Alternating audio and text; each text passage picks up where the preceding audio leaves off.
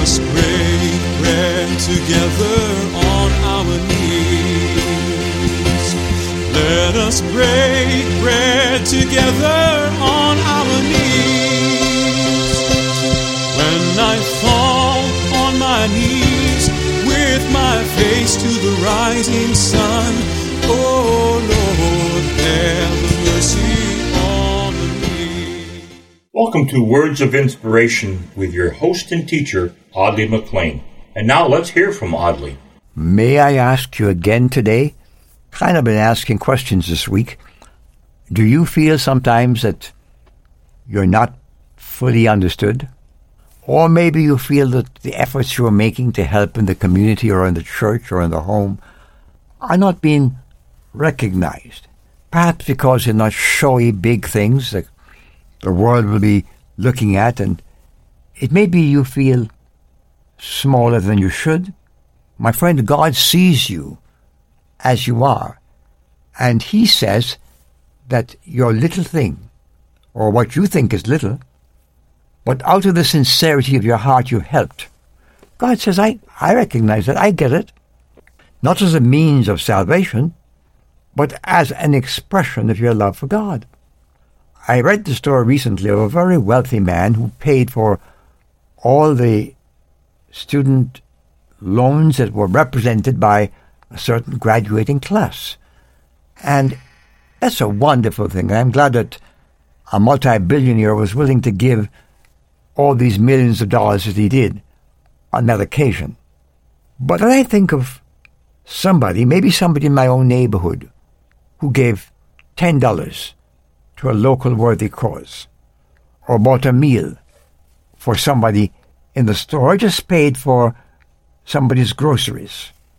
Now, it may be that you have done those things. Well, you know, with no disregard or disrespect for this billionaire who paid for all of the student loans of the graduating class, and I applaud him and would to God that others would follow his lead. There are others like him who do that. But I also was, I'm kind of curious, so I decided to do the math. The paper said he was worth $5 billion. And when I calculated the potential of his gift for these 300-plus students, it was 0.5% of his net worth. Now, that's still a big gift. But I said that to impress you with the fact that you're having given 5% of what you had in your possession to that poor man is as valuable as this billionaire's large and wonderful gift. My point is, don't measure yourself against somebody else. You see, God sees behind the scenes. God knows the intent of your heart.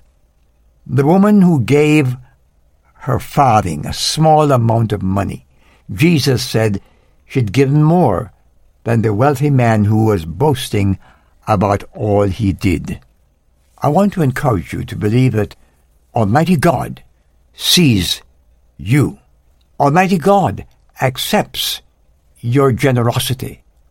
Although the amount is small, the intent is great, and maybe from your perspective, from your abilities, is indeed a sacrifice.